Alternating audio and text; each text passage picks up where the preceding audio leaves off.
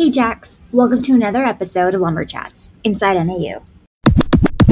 Today we're really excited to get to know our new president, the 17th president of Northern Arizona University, Dr. Cruz Rivera. So on this episode, we're going to get to know what he thinks, his transition to campus, and his outlook for the future. We have a lot of students who are about to begin their journey as a lumberjack, so they chose to come to NAU. What motivated you to think of NAU and to have NAU as part of your journey moving forward? Question. First of all, it's a privilege and an honor that I was selected to be president. I was really interested for this opportunity, given the legacy that this institution has in terms of expanding opportunity to students, families, and communities over 120 years of excellence. I was also attracted by the fact that our faculty and our staff are so committed to student success. It is really something that you can feel when you are in a room with our faculty and staff, how much pride they take in advancing the lives and the careers of the students that we serve. And finally, I gotta be honest, the location is just a magnificent, majestic place. Now that things are returning back to normal, what are you most looking forward to? Well, I'm really excited about the fall. The fact that we will be able to, for the first time in over 18 months, have a full campus. It's just really exciting to me to see the vibrancy and the vitality of a campus community that really values the work that is being done, not only in the classrooms, but also in the field, in the laboratories. And I should say that it's not just about Flagstaff coming alive with our students, but also the many statewide locations that we have the privilege to host students in. What's the best piece of advice you've ever received? The best piece of advice I've ever had, it's very simple, is if you're going to do something, do it well. And so I always think about that when pursuing a new adventure, a new project, a new initiative. If we're going to embark down this road, let's make sure that we give it our 110%, because if it is important enough to do, it's really important to do it well. Dr. Cruz Rivera, you have children. What was it like when you sent them off to college? What did you tell them? It's a great question. It was really 18 years worth of conversations, right? And that is one of the benefits that being first generation provides to parents. Then being able to guide their kids through the process.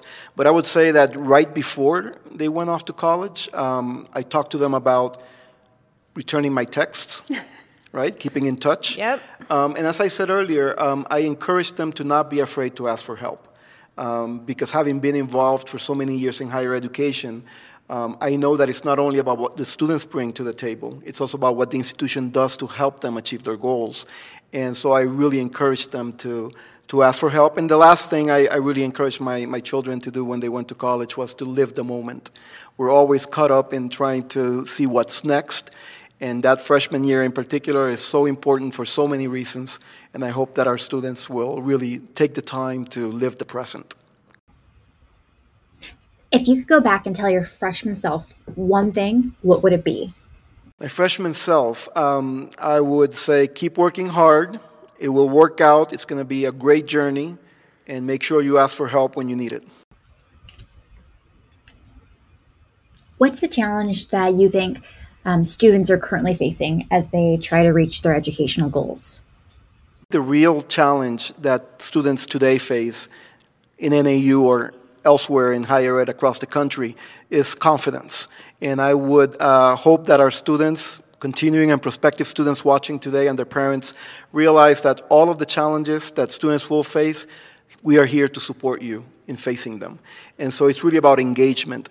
And so I would say that as long as our students know that they should not feel afraid to ask for support in whatever aspect of their academic career they are facing challenges in, I think they will be successful, and we will hope that we have that opportunity to help them. New York to Flagstaff is a pretty big transition. What have you learned so far about living in Flagstaff? Well, more generally, I think I've learned how to breathe. I've been for the last 18 months living mostly in New York City. And just being here in this magnificent landscape and having the ability to breathe has been illuminating. I think I've also learned to really appreciate the beauty in our natural environment. Just everyday things that normally would go for granted or be taken for granted is something that I've really learned to do. And that's something I've learned from the people of the Southwest who really live the place. And so very much looking forward to getting to explore Flagstaff, Coconino County, the Grand Canyon, Sedona in more detail so that I can learn about the place that we inhabit and serve it well. What would you say to those who ask if a higher education degree is still valuable? That is such a great question. The fact of the matter is that higher ed does bring value, not only to the individuals that are able to pursue a degree and what it means for their individual life trajectories in terms of career, but also to the communities in which they serve. And so the reason why I have dedicated my life to higher ed is because I have seen what it has done for me, and now I've seen the multi-generational power that it has in the fact that my kids have opportunities that perhaps were not available as readily to those in my generation. And we see that every day our communities get stronger, our values are enacted, and we get closer to those ideals that we have as a nation to make sure that everybody has an opportunity to fulfill their full potential.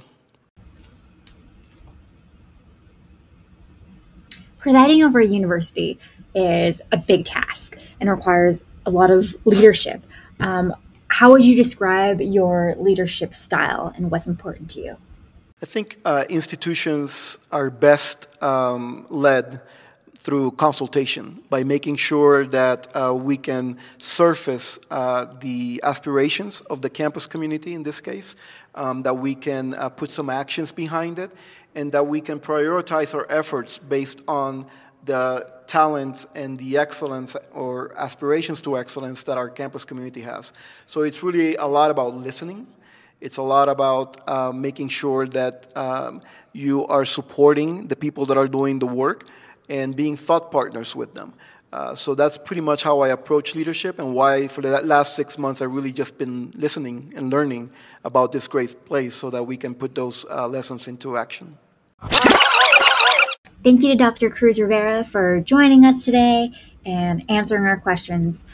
Like him, we're really excited for fall semester to kick off. We're excited to see students back, for all our normal activities. Until next time, go Jacks!